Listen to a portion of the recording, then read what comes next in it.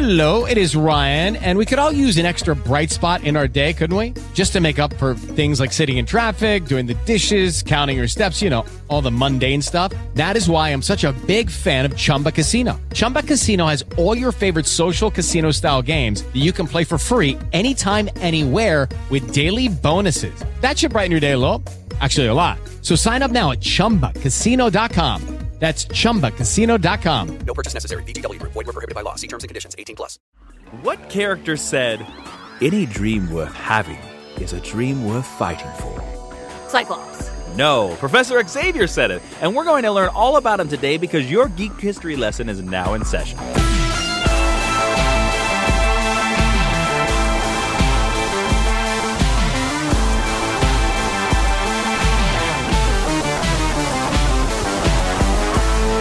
Hello and welcome to Geek History Lesson. I'm Jason Inman. I'm Ashley Victoria Robinson, and it is time to enter the halls of Xavier's School for Your Mind University. Yes, we welcome you to the podcast where we take one character from pop culture and we teach you all about them. Everything. Yes, and this week is Professor Charles Xavier, leader, founder of the X-Men. Yes. Now, there are plenty of spoilers in this podcast for any kind of thing that has happened with Charles Xavier, but there are no spoilers for the upcoming movie X-Men Days of Future Past because as of the time of this recording, we have not seen it. So there are no spoilers for that movie, but we thought we'd tie it in, have it, be sort of relatable. Yeah, topical, exactly. Timely. So we're going to hop right into the 10-cent origin of Professor Charles Xavier. Miss Ashley, would you like to explain to the listeners what the 10-cent origin is? Well, Mr. Jason, the 10-cent origin is all the basic factoids and pieces of information who created, who invented, who named, what they do about the characters that you need to know in case you ever go to a cocktail party and somebody asks you about one Professor Charles Xavier. Yes, so let's get right to it. The 10-cent origin of Professor Charles Xavier. His first appearance was in X-Men #1 in September of 1963. I am shocked. Why? It was sarcasm. Oh, okay. Wasn't well-placed sarcasm. No, all right, here we go. And now to his real name. His full name is Charles Francis Xavier. Now, his powers are, get ready for this. Oh, God. Genius-level intellect, telepathy, empathy, mind-reading, and control. Empathy is a power now? Yes, according to Stan Lee, it is. Memory alteration and erasure, mental bolts, psionic blasts, induced paralysis, illusion casting. He's a great tactician and strategist. Astral projection, and this is an interesting fact. I didn't know this. Photographic memory. Eidetic. Thank you. Eidetic memory, photographic memory, or total recall, which is actually a great Arnold Schwarzenegger movie, by the way. Is it though? Yes, it is. Yes, it is. And now we move on to Meet Cute, the next section of our podcast. Ashley, explain to listeners what that is, too. Meet Cute is a term for when two characters in a romantic comedy meet, and it's just so cute. In our case, it's where we first encountered the character, because usually we were tiny children, and the story's kind of cute. So Jason, Professor Jason, leader of this lecture, please tell us where you first met one Professor Charles Francis Xavier Underwood. I met Professor Xavier, not Underwood, in X-Men #1. But the X-Men #1 that was in 1991 with art by Jim Lee and written by Chris Claremont. Now, in that story, Wolverine, you see the scene where Wolverine's fighting a bunch of X-Men, excellent Jim Lee art, lots of blasts, lots of lines, and then Wolverine comes up through the floor, holds his hand in front of Charles Xavier, pops his claws, and they stop seconds or centimeters away from his forehead, and he's like, bang, you're dead, Charlie. And wow. And you find out that it was a scenario, as a training scenario. And that was my first introduction into Charles Xavier because it was a #1. If you remember, they did like 7 different covers. They had all the different covers. What year was 1990? 91, I believe. Can't say I've got a lot of vivid memories from that time. And I found it in a pawn shop, and it was a #1.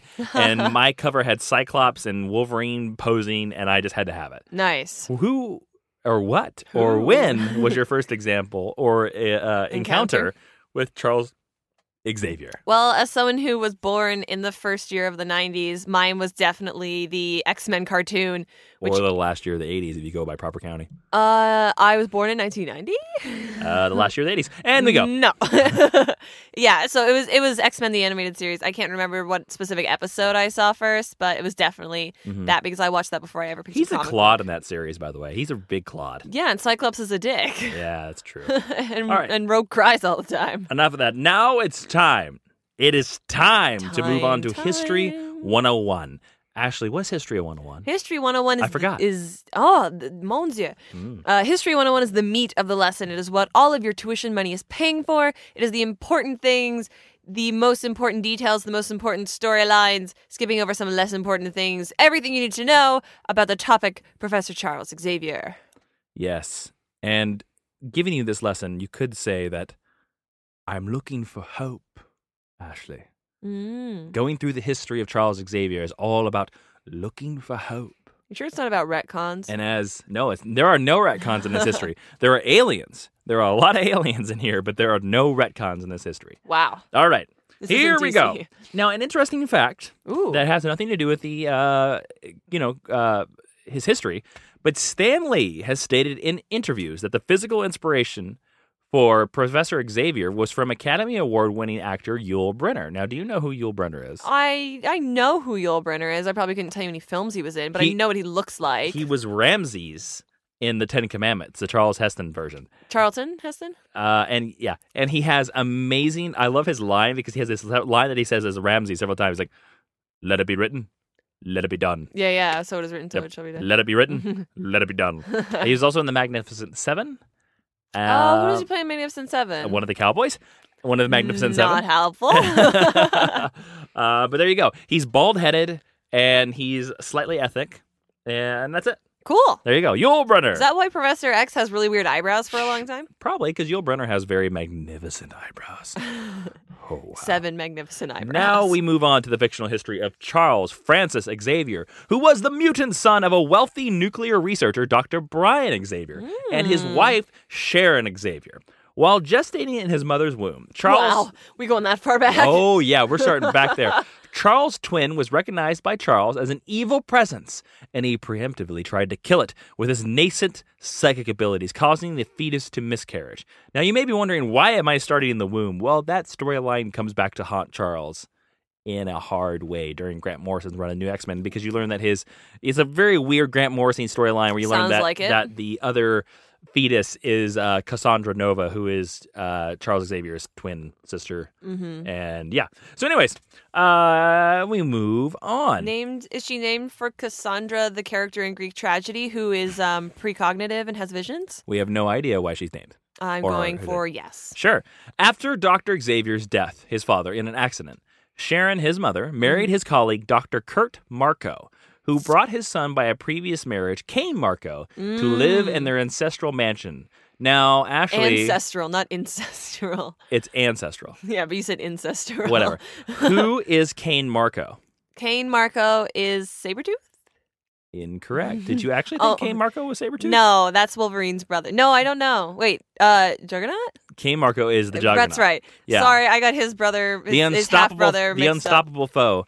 Now, Charles' telepathic powers began emerging when he was still a boy, around 10, and as he grew older, he learned to control them. But due to the immense psychic energies emanating from Charles' head, he became bald at a young age, just like Charlie Brown. Wow, that's... Not because of That's a getting thing. old or anything like that. It's just because his So brain was so powerful. X-Men First Class has it wrong. Yes, they have it really. When that little They nugget's have got hair. so many things wrong. Well, yeah. Now, Sharon, his mother, died shortly after that. She's like, I can't take my son. Yeah, being well, of a bald." broken heart, actually. So she Padme Amidala it. Ugh, And she le- Arwen does the same thing. And she left Charles to live with his stepfather, an abusive stepbrother. Later, a fight erupted between Cain and Dr. Marco that caused some of Dr. Marco's lab equipment to explode. Now, here's a question. What kind of lab equipment and stuff was he doing that his lab equipment just explodes Just exploded? when people, hit it or accidentally jostle it? I'm gonna go with... This was the 60s. I mean, if you dropped potassium into water, it might explode if you tinged it hard enough. If you tinged it hard enough. Yep, I'm creating verbs. That's a scientific term. Yeah.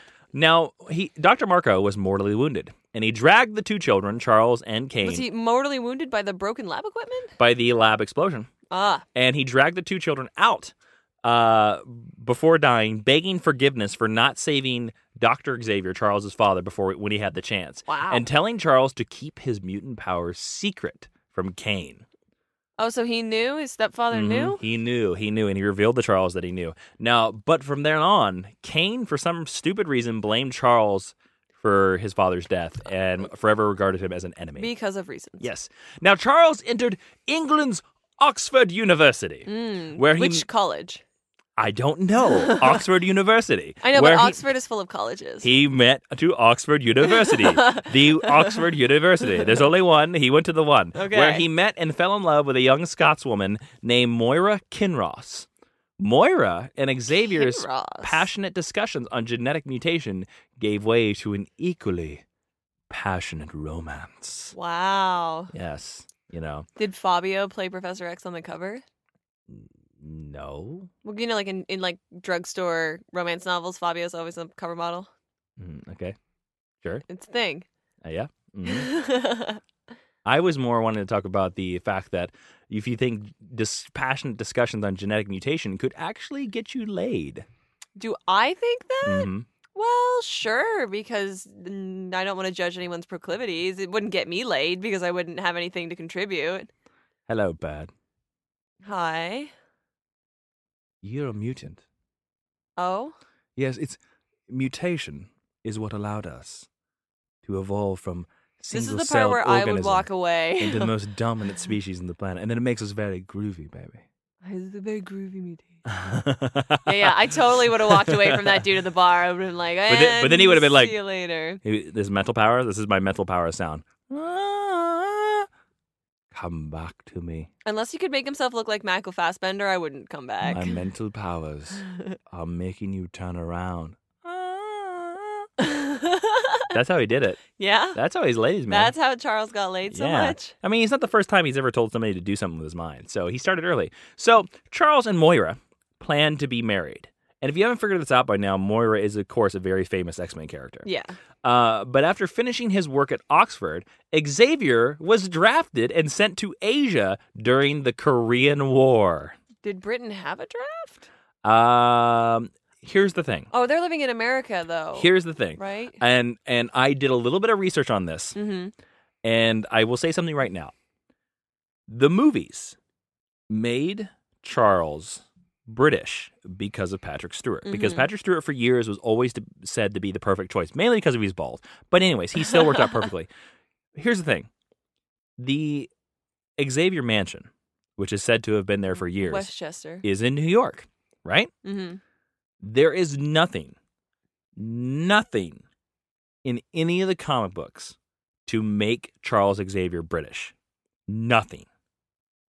Now, he has sort of been retconned British because of Patrick Stewart. Since 2000. Even the video games and every cartoon, X-Men cartoon, there's been a couple of them. X-Men Evolution did it, and Wolverine and the X-Men did it, where the actor who played Xavier was British. Oh, yeah, he's American in the 90s series. But yeah, in the 90s series, he's American. He grew up in New York. In X-Men First Class, we see him grow up in New York. Yes, he could be British, but he's American. But it's not canon. He's an American It's citizen. not canon. And I looked hard and wide for any reference that would say he was British. I found nothing. Wow. Nothing. All I know is that he grew up in New York. His name is Charles Xavier. That's it. He was drafted.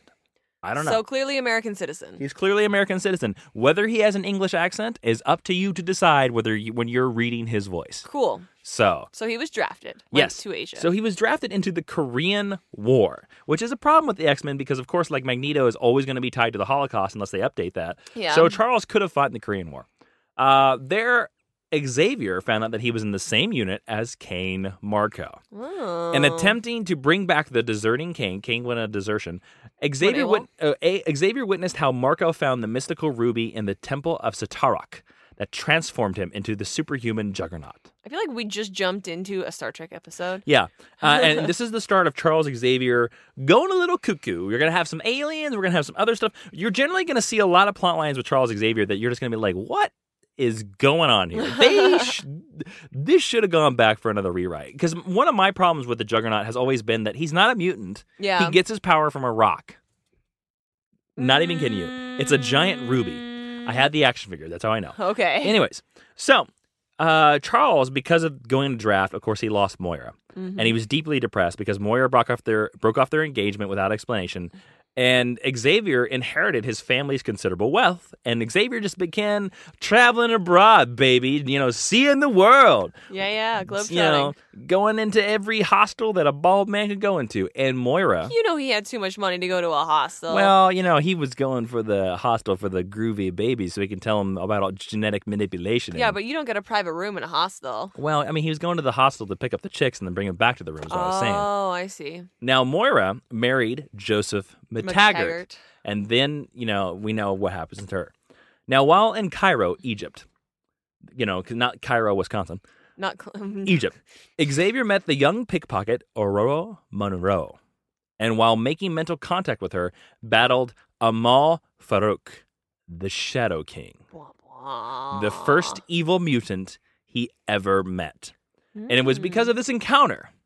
This led to the visionary Xavier's decision to devote his life to protecting humanity from evil mutants and safeguarding innocent mutants from human oppression, believing that humans and mutants could peaceably coexist.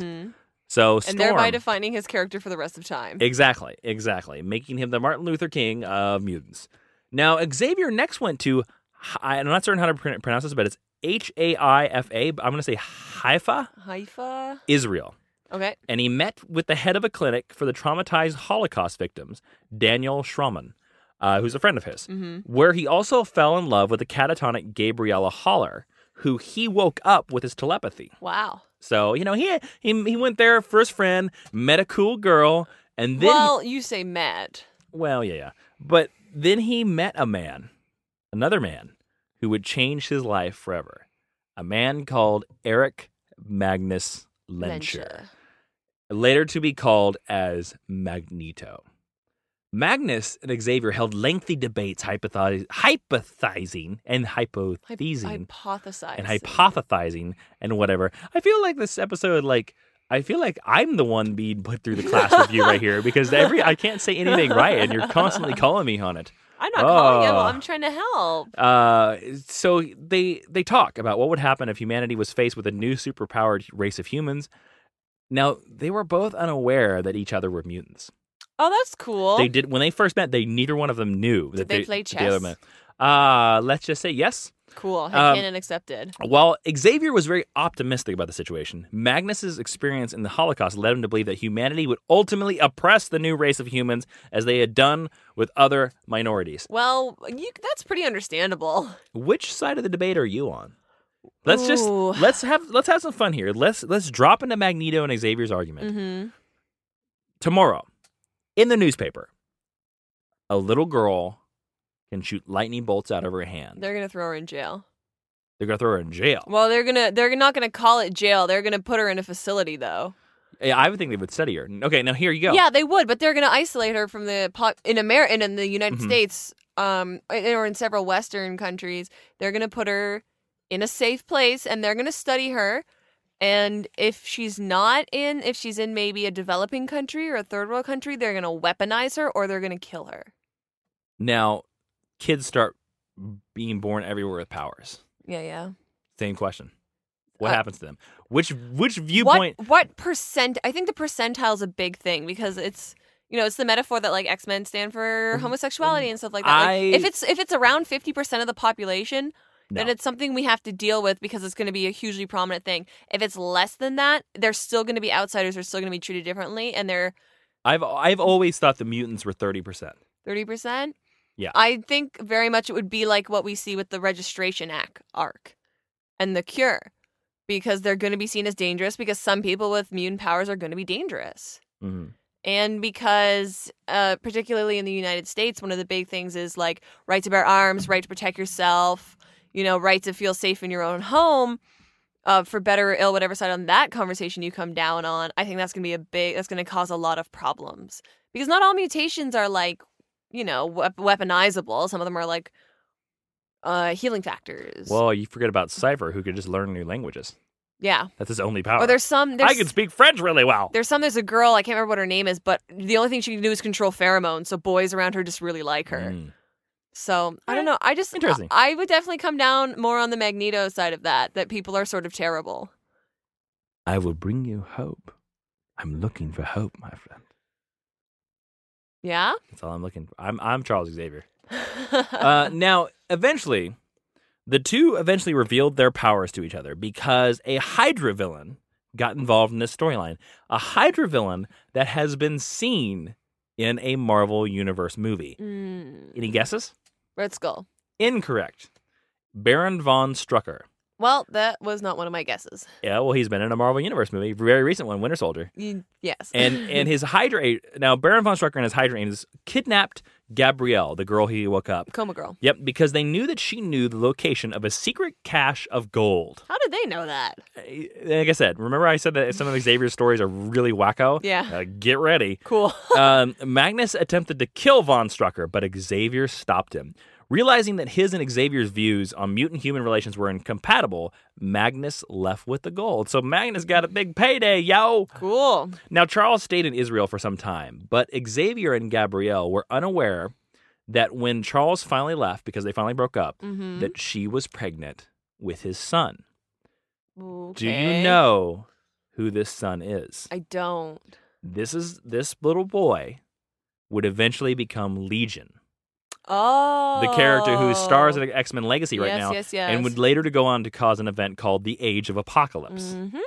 Now, Xavier, I'm going to give you a lot of more questions because this is fun for me because these stories are wackadoo. Now, Xavier next fought a very big enemy in the Marvel Universe. Okay. Do you have a guess on who he fought next? Thanos. Incorrect. Rocks. I hate it when you do that. In a strange town near the Himalayas. They don't even say what the town is. It's just a very strange town. A small, strange town. Xavier encountered an alien calling himself, get ready for it, Lucifer. Wow. Lucifer was the advanced scout for an invasion by his race, the Quists. Spell? Q-U-I-S-T-S. Quists. And now Xavier foiled his plans. In retaliation, Lucifer dropped a huge stone block on Xavier, crippling his legs. And thus, this is why Charles Xavier is in a wheelchair. This is the in-canon reason for why Charles Xavier is in a wheelchair. It's never been retconned? It has never been retconned. Marvel. He was crushed by an alien. Marvel Comics. Mark Waid. Retcon this shit. Immediately. The Quists. The Quists and their rocks. That was named after a fallen angel. Holy Christ. So Xavier moved on, right? And he Not really. Well, I mean, in a wheelchair, he moved on. He slowly moved on. He rolled on. In a wheelchair into every, accessible building that he could. But this was the 60s. There ain't shit. There was the 60s, so he didn't have a lot of luck. And I mean, no offense with that comment. No, we don't. But he came up with this idea of starting a school and training mutants.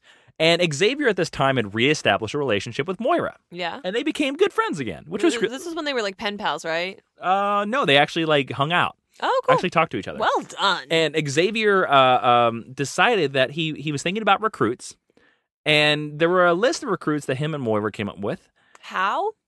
Because Cerebro doesn't exist yet. He had the plans for Cerebro.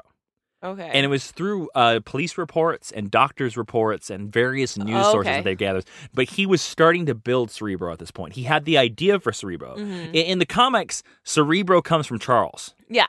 And he comes up with it. He builds it. Yeah. Not Beast, and not him and Magneto. Yeah. Some of the candidates that he passed over for his school include Kurt Wagner. Kurt Wagner. Yeah. Peter Rasputin. Well, Russians.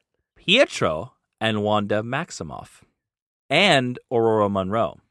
Really? Yes. Well, I mean, I know she's not part of the original X-Men, but now that's sort of a retcon. What I just told you, but I always thought it was kind of fascinating. His first student was Ashley. Scott Summers. Incorrect. Jean Grey. Wait.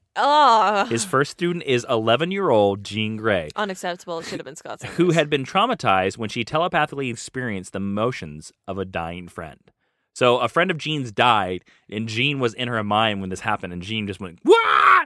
Like, you mean every time Jean experiences someone's exactly. emotions? And Charles was a friend, actually a in the same unit as Jean Grey's father. So when Jean, so friend of the family. Exactly. When Jean Grey went cuckoo, Dr. Grey, her father, went to his friend Charles, and he knew that Charles was a mutant. Okay, cool. Now, Professor X made the school for gifted youngsters and assembled his original team of X-Men. His second X-Man was your first guess, is Scott Summers. Scott Summers! And Scott was the first to actually move into the mansion. Okay, so I was sort of right. Yeah. So Scott took the name of Cyclops, and then we had Iceman, Angel, Beast, and Jean, who took the name of Marvel Girl. And the first menace that they would face would be Xavier's old friend, Poverty! Magneto. Now a mutant supremacist and the leader of the Brotherhood of Evil Mutants. And thus, the X-Men were finally born in X-Men number 1, 1963. Blue and yellow uniforms, a cover that has been, talked about and recreated for the ages. Now, after training them for several years in several X-Men storylines, Professor Xavier decided that he needed to go underground and disappear. Okay. To prepare for the invasion of the alien Xenox. So he built the Danger Room. No. The Danger Room is around. It's been around. Danger Room happened from issue 1. No, I mean, I know. But it's underground. But he had to prepare for the Xenox. And he had Is that the Scientologist thing? No. And had the reformed and dying villain Changeling poses him after giving him a portion of his telepathic power. So Charles Xavier went underground and Changeling stood in for him. Then in battle, the Changeling, as Charles, was killed. Ooh. Was killed in a battle by a villain called Grotesque. And the X-Men... Did he grow up to be Maggot? No. And the X-Men saw this, and they disbanded completely, got rid of the team. And Professor Xavier, in his will, gave all his belongings to Scott. Mm-hmm. Now, Professor Xavier later returned with Havoc and Laura Dane, also known as Polaris, to stop the invasion of the Xenox. Oh, Polaris was so crazy. And the only way to stop the Xenox was that Professor Xavier probed every human mind on the planet. But because of this, in the collective telepath, that's how he beat them, with a giant telepathic attack. Okay. But because of this, he was left in a weakened state. Lucky Land Casino, asking people, what's the weirdest place you've gotten lucky? Lucky? In line at the deli, I guess? Aha, in my dentist's office. More than once, actually. Do I have to say? Yes, you do. In the car before my kids' PTA meeting. Really? Yes. Excuse me, what's the weirdest place you've gotten lucky? I never win and tell. Well, there you have it. You can get lucky anywhere, playing at LuckyLandSlots.com. Play for free right now. Are you feeling lucky? No purchase necessary. Void where prohibited by law. 18+. Terms and conditions apply. See website for details. With the Lucky Land Slots, you can get lucky just about anywhere. This is your captain speaking. We've got clear runway and the weather's fine, but we're just going to circle up here a while and get lucky. No, nothing like that. It's just these cash prizes add up quick. So I suggest you sit back, keep your tray table upright, and start getting lucky. Play for free at LuckyLandSlots.com. Are you feeling lucky? No purchase necessary. Void where prohibited by law. 18+ terms and conditions apply. See website for details. And when he probed the minds of everyone on the planet, a psychic image of himself was briefly seen by Princess Majestrix Leandra Namari of the Shi'ar. Okay. But we will get to that later. How old are the kids by this point? Are they still around 16, 17? 8 is never said. Who knows? Okay. I just wondering, at one point they sort of became adults as opposed to teenagers. They don't technically become an adult until a later part in this history, technically. Okay. Which we'll sort of deal with. Cool. Every age in the Marvel Universe is on a rolling timeline. They just keep moving. Of course. I would say, in my opinion, they're maybe 17, 18-ish. Okay. Because I would say they started out 15. Yeah, I think Scott is 16. Yeah, so they've been around the block a couple times now. Okay, cool. They're 18 or 19-ish. Just wondering. Okay, so Xavier formed the second team of X-Men, which was the Fated Dead team. And then he formed the third team of X-Men because of Krakoa Island. Mm-hmm. And the all-new X-Men, including Wolverine, showed up. Now, you remember this famous cover, all the X-Men popping through the image of the original X-Men. Yeah. Can you name the all-new X-Men, the Wolverine team? Probably not, but I can make a guess. Go for it. You know Wolverine's one of them. I will give you this. There are 1, 2, 3, 4, 5, 6. You have 6 other people besides Wolverine. Okay, Wolverine. Mm-hmm. Cyclops. Incorrect. New people. Oh, they're okay. I'm not counting Cyclops. Sorry about that. My confusion. Wolverine, Nightcrawler. Correct. Storm. Correct.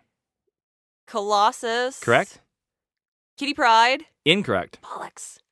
Umbrella. Remember, this is like 1970-ish. Okay. Kitty Pryde didn't show until 80. That's true. As we learned last week. Yeah, last week. Okay, think. Rogue? Incorrect. Rogue doesn't come around for a long time. You're missing one of my favorite X-Men, an X-Men that was in First Class. Banshee? Banshee, yes. Yeah. Havoc? No, we already talked about Havoc. No, Havoc's already been around. Is the last one also in First Class? You have 2 left. 2 left. It's Sunfire, the Japanese, and Thunderbird. Oh, I wouldn't have guessed that. Yeah. Now, not bad. They formed. Yeah, you did pretty good. They formed, and the second X-Men team was born, and then the Phoenix arrived.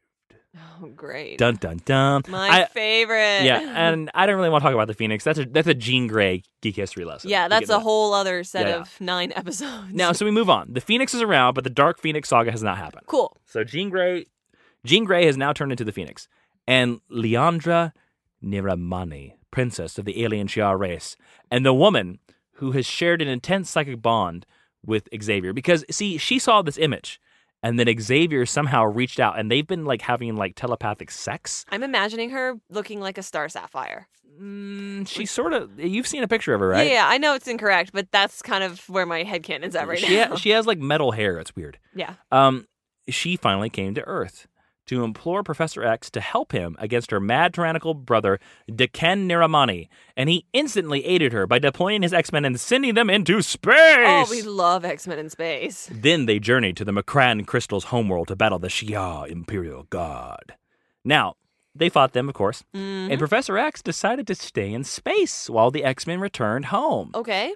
Now, he was in space for quite a while, and when he finally came to Earth, the very first thing that he did was put on his old Cerebro helmet and find a little girl who lived in Deerfield, Illinois, named Kitty Pryde. That was the very first thing he did when he came back to Earth. Who was in charge of the school while he was off gallivanting in space? They were just kind of on their own, Cyclops and just go. I mean, it seems like it would have been Storm because she's slightly older than the rest of them. Now, there is a storyline where Storm fought Cyclops for control of the X-Men. Now, in this research on Charles, I did not look that up. Fair enough. So I'm not 100% certain where that storyline happens. Listeners, if you know, tell us on our Tell us on our Facebook page. Now, this is the time when Jean Grey died the first time.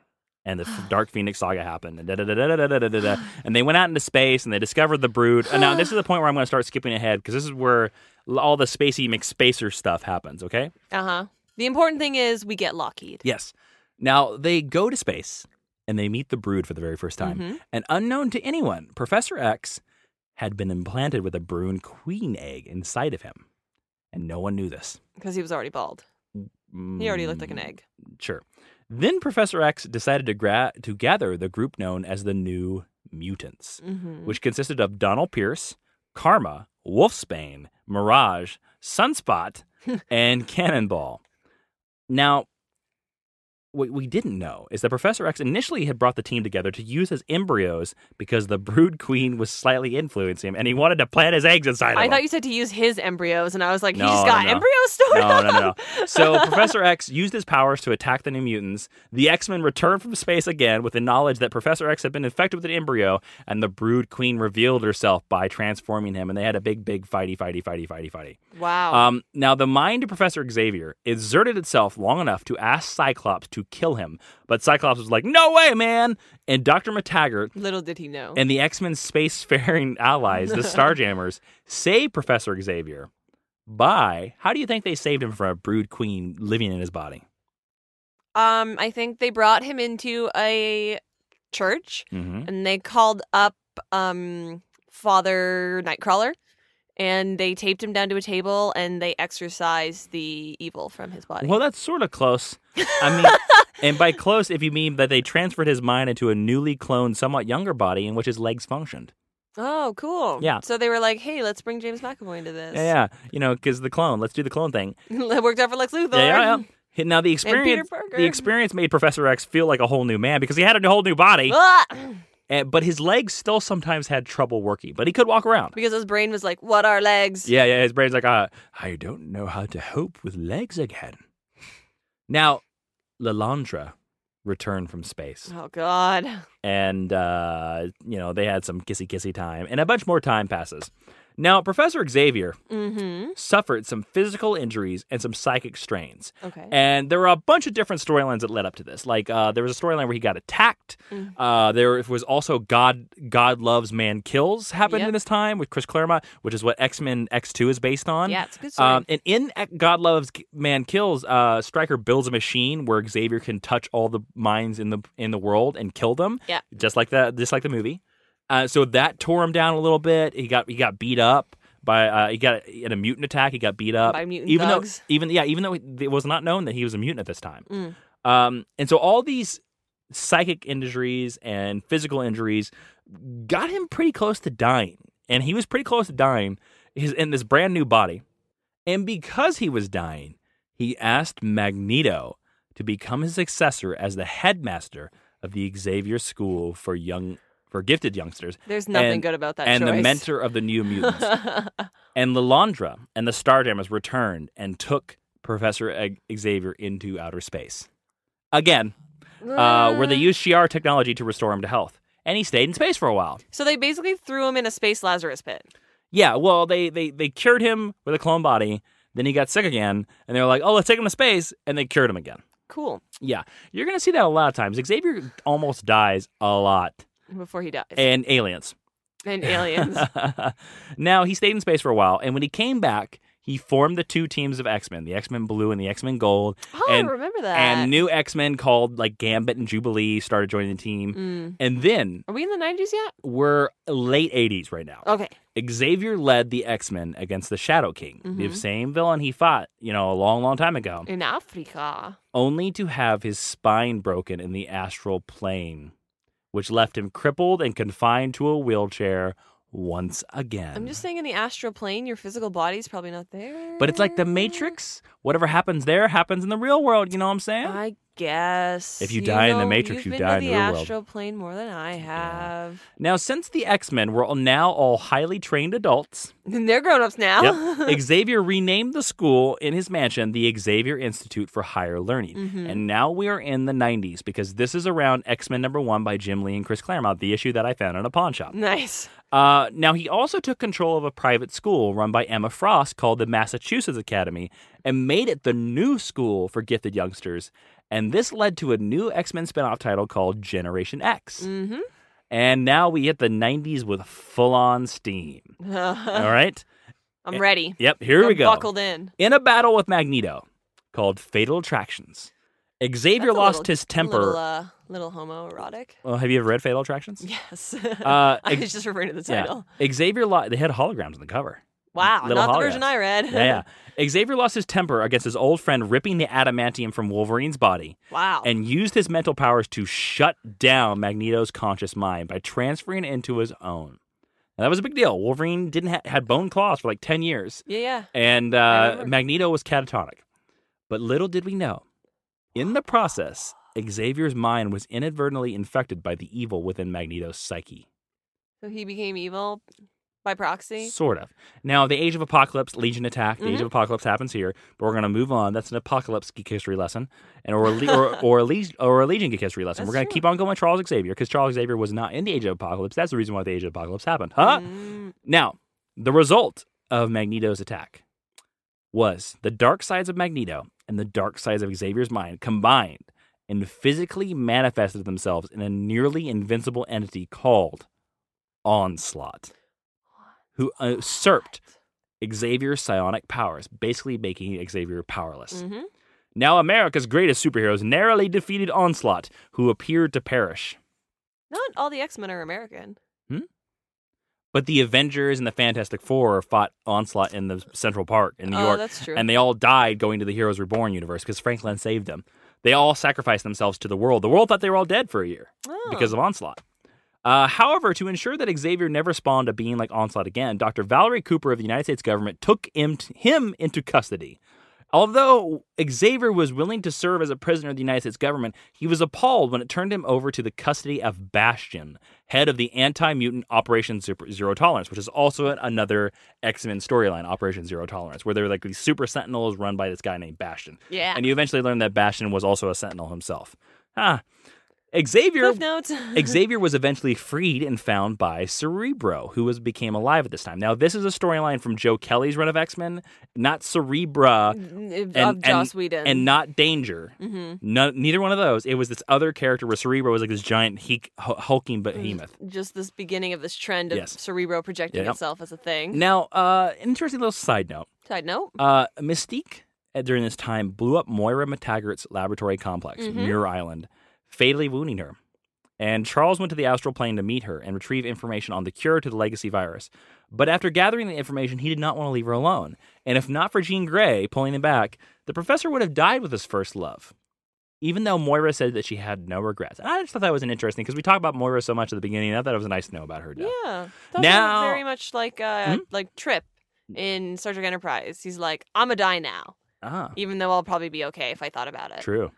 Now we go into Grant Morrison's new X-Men run. Yes. Where Charles Xavier outs himself publicly as a mutant because of Cassandra Nova, and he forms X corporations, right? Fun run. I love it. He walks around a little bit for that, and then he loses his legs again. Then we get to House of M. And House of M... I know you love House of M. House of M puts a little spring in Charlie's old step, if you know what I mean. And by that, he loses his powers. Yep. In one night. He's not one of the 198. But... he gets his legs back. It was also during this storyline that we have Deadly Genesis, where Cyclops found out about Xavier lying about his brother Vulcan, who was part of the second X-Men team. Yep. And Cyclops told him to never come back to the mansion because they were still in the mansion this time. With the Lucky Land Slots, you can get lucky just about anywhere. This is your captain speaking. We've got clear runway and the weather's fine, but we're just going to circle up here a while and get lucky. No, nothing like that. It's just these cash prizes add up quick. So I suggest you sit back, keep your tray table upright, and start getting lucky. Play for free at LuckyLandSlots.com. Are you feeling lucky? No purchase necessary. Void where prohibited by law. 18+ terms and conditions apply. See website for details. Now, even though Xavier was no longer welcome at the Institute, he nevertheless formed a new team composed of Darwin, Havoc, Marvel Girl, Nightcrawler, Warpath, and Polaris for the express purpose of tracking down Vulcan before he could enact his vengeance on the Shi'ar Empire. Now, this happened in Uncanny X-Men, while normal X-Men was like Cyclops and Team on Earth, and they did a special thing. Now, Xavier was imprisoned and briefly tortured, and then sent to be thrown at the Macran Crystal. And after he was rescued, Professor Xavier regained his consciousness and found out that the Macran Crystal had restored his mutation, and he now maintained both his telepathy and his ability to walk. Okay. So we got that back again. Yay. We got walking, dancing Professor X. And now we skip ahead to Avengers versus X-Men. Oh. Now, the Phoenix comes to Earth, right? And it chooses 5 mutants. Yep. Scott Summers. Yep. Colossus. Yep. Illyana. Yes. White Queen. Yes. And who was number 5? I don't remember. I don't remember either. Doesn't matter to Charlie Xavier, but... the important one is Scott Summers. They almost destroy Wakanda, and Charles telepathically contacts Scott Summers to express his severe disappointment and make it clear that unless they ended this madness now of the Phoenix, he would take action and use the appropriate actions to bring the X-Men down.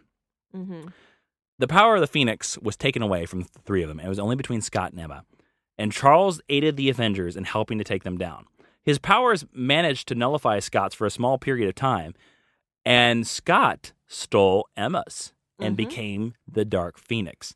Xavier attacked again and demanded he stop, but Cyclops finally lost control and somehow killed Xavier before turning it into the Dark Phoenix. And that's where Professor X is now dead.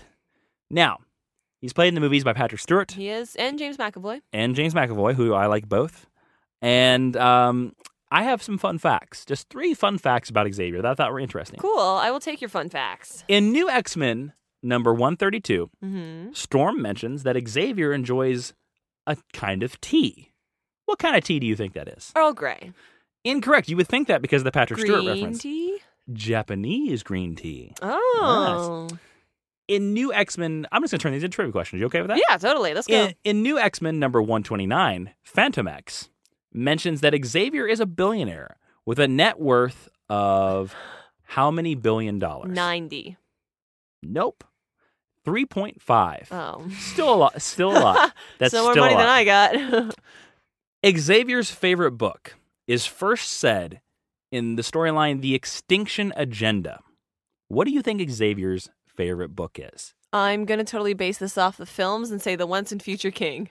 You are absolutely correct. Yes! Now, Nailed it. Magneto also shares Xavier's passion for the novel. I did not know this because if you watch the prison scene of... He's reading it. He's also reading Yeah. A Once and Future King.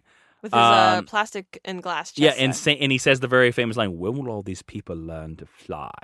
Also, Xavier talks about it to the students. That's the reason why they have him say Once and Future King is because from Extinction Agenda. Nice. Yes. And another last interesting fact that won't be a trivia question, it is writer Scott Lobdell who is responsible for giving Professor Xavier his middle name, Francis. Well done, Scott Lobdell. And that is the end of the Professor Charles Xavier lesson. Wow, I can't believe we got all the way through it. That's a lot. There's a little bit of a long one, but there is a lot to it. There's a lot of quality stuff. Now, let's go to recommended reading, where we recommend there's stuff that you should read. I'm going to give my picks real quick. Yeah, please. I love all of Grant Morrison's New X-Men. It's one of my favorite runs.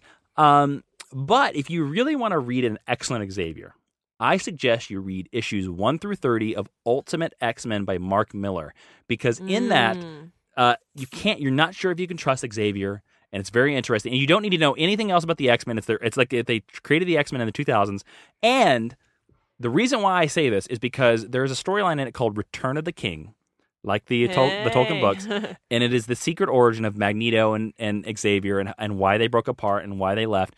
And in that storyline, you learn, I'm just going to give it to you right now, spoilers. Spoilers. Xavier loses his legs because him and Magneto go to the Savage Land. They find the Savage Land, and they decide to create their utopia, right? Mm-hmm. And Magneto starts wearing his helmet and starts getting all power hungry and doing stuff like that. Like you do. Yeah, and Xavier gets worried for his life and decides to leave. And Magneto sees him leaving, and Xavier stole a couple other people, got to come with him. Yeah. And Magneto saw this, could sense him leaving, and sent out a metal spike through the forest. And what is the most painful panels I have ever seen in comics, stabs Xavier through the back with this giant metal shard. And that, my friends, in the Ultimate Universe, is why Charles Xavier is in a wheelchair. And they sort of co-opt that, sort of in First Class. It's a much more powerful reason for why he's in the chair, and it's a much more powerful reason for why they are enemies. But why Magneto would still be in contact with him at all, if only out of guilt. Well, exactly. And also in the Ultimate Universe, you learn that Charles and Magneto spend almost 10 years together before this split happens. So they are very good friends. Like if you're around anybody for 10 years, you could probably consider yourself a very good friend with them. Yeah. What would you recommend? Well, I was going to recommend the Grant Morrison run, but since you've taken that away from me, I am going to recommend that people go back and watch X-Men and X-Men 2. And if you haven't, I'm sad for you. X-Men 1 is the stronger Charles Xavier movie. It is. Because he's not immediately taken out. No, but I think there's still good stuff in X2. And First Class. I'm looking for hope. I will bring you hope, old friend. I only ask you don't stand in my way. That was my Magneto. It was well done. I love the opening scene. I love that opening scene of them. Yeah, the second movie is definitely more Wolverine centric. Yes, they also do something bad in both those movies that I've never forgiven them for, is that they take Xavier off the playing field in both movies because they feel that he's the Superman problem, that he's too powerful, we can't have him around. If he's around, there's no conflict, which I think is BS. I agree with you. But, BS. But it's still some of his best representation on screen. Of course. It is his best representation on screen. And James McAvoy, although he's not my favorite actor, does a really good job playing young Patrick Stewart. He does an amazing job of playing young Charles Xavier, I think. Yeah, and I think First Class, I have problems with First Class, but it's definitely worth watching for the Charles Magneto stuff. Mm-hmm. That's definitely the best part. So Totally. I'm going to recommend that you view those 3 films. Now let's go into discussion. Drop some discussion on And I have one question. One. Now, we've seen throughout Xavier's history that he is not the most trustworthy fellow, right? To say the least. He mind wipes people when he can. He hid the second X-Men. He does this. Let me ask you, which version in your canon do you like? Do you like Xavier being the comforting mentor? Or do you like Xavier being the comforting mentor, although playing for his own game and tricking people underneath the surface? Which do you like? Because both are represented pretty equally. Yeah. For storytelling purposes, I like comforting mentor, but I'm definitely playing my own game underneath. Mm-hmm. But if I were... You like Trixie Xavier. I do. I like it to read, but if I were... He's a bastard. Sometimes he is. Batman is like that too. I would say nowhere near to the level of Xavier, just because Xavier can completely erase memories. I mean, yeah, he's metahuman, mutant, whatever. But if I were to entertain the idea that I were living in that world, I would want to be like Scott. I would want to have that faith and that security in one person, and I would want Professor Xavier to be like the father figure. Well, I was more talking about like story wise. Yeah, story wise, like reading the stories. Like, do you hate it when Xavier's like you find out that Xavier's like this bastard? Sometimes I do. Yeah, but I think that's interesting storytelling. Or are you more of a fan of the story? Like, I like Xavier just being like the stalwart of the X-Men, like the leader. You want him to be the pillar. No, that's what I want Cyclops to do. Oh. Cyclops to me is Mr. Dr. Hero guy. Like, he's the pillar. And nothing can mar him. And because I'm okay with Xavier being I will Trixie. give you this. Say what you will about X-Men: The Last Stand, X-Men 3. Mm-hmm. One of the things that I like about that movie is the scene where they get Jean. They find out that Jean's alive, and they bring him into the medical bay, and it's Jean, Patrick Stewart, and Wolverine. And Patrick Stewart is like trying to build her blocks, and Logan's like, "What's the Phoenix?" And he was like, "It was her acting out. I built mental blocks into her brain." And like Logan's like, "What? You trapped part of her consciousness? Like, what's wrong with you?" Yeah. And then like Professor X, Patrick Stewart does this performance that you have not seen in any of the other movies, and he like literally says like I don't have to explain myself to you. Yeah. And you're just like, whoa, who is this guy? And I appreciate that we got to see Trixie Xavier on screen, even briefly. At least briefly. At least briefly. You know. Well, because in all the cartoons, because they're cartoons and they're... He's not Trixie. No, they're for a younger audience. You need that paternal figure. But I like Trixie. I like Trixie Xavier. Yeah. Even though, like, to me, I like father figure Xavier when he's against Magneto, but otherwise I like Trixie Xavier, because the thing I love about through all 30 issues of Ultimate X-Men is that there's this revolving thing of the Beast, Henry McCoy, right? And Henry McCoy throughout the entire series is always thinking about quitting. He's like, I think I should leave. Yeah. And he says several times, he's like, well, he starts dating Aurora Storm. I remember that. Yeah, and they were a good couple. Exactly. And the only reason why he stays is because of her. And he's like, man, I would have left the X-Men, like, because I don't want to be attacked by robots and Magneto. Like, I would have left if I'm not, like, dating a super hot chick. In about issue 20, the team starts really distrusting Xavier. And Iceman says to Beast, you know, what if Storm doesn't actually like you? What if this is Charles making her like you because he knows he needs you and he's trying to make you stay? And that carries for the next 10 issues. Yeah, and then Kieran Gillen totally co-ops that and makes Loki makes Billy Kaplan think that about Teddy in the Young Avengers, which just ended. Well, true. But because of that, Beast and Storm break up because Beast is not sure. And Beast thinks, he's like, I'm ugly, you wouldn't like me. Yeah. So Trixie Xavier, yay or nay? Yay. You're a yay for it? Yay for storytelling purposes. All right, cool. I like it too. All right, cool. And that's it. That's all for Geek History Lesson. Yeah. Professor Charles Xavier, go out there and go see X-Men Days of Future Past. We haven't seen it. But we're going. But we're going to see it. And we may do a future Days of Future Past something we've been talking about. We'll see.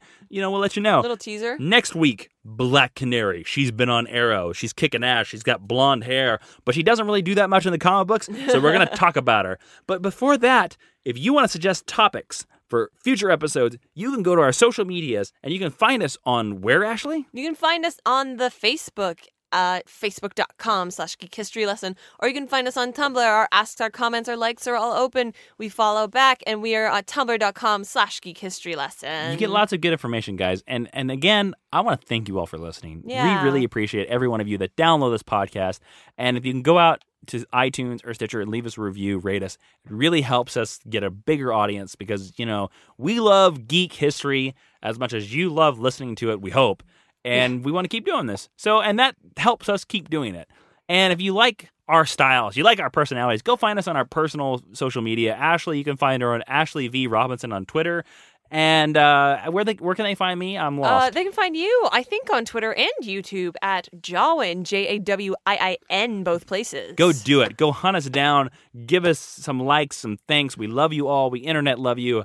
I'm Jason Inman. I'm Ashley Victoria Robinson. And Professor Jason, take us away. This Geek History Lesson is now dismissed for hope.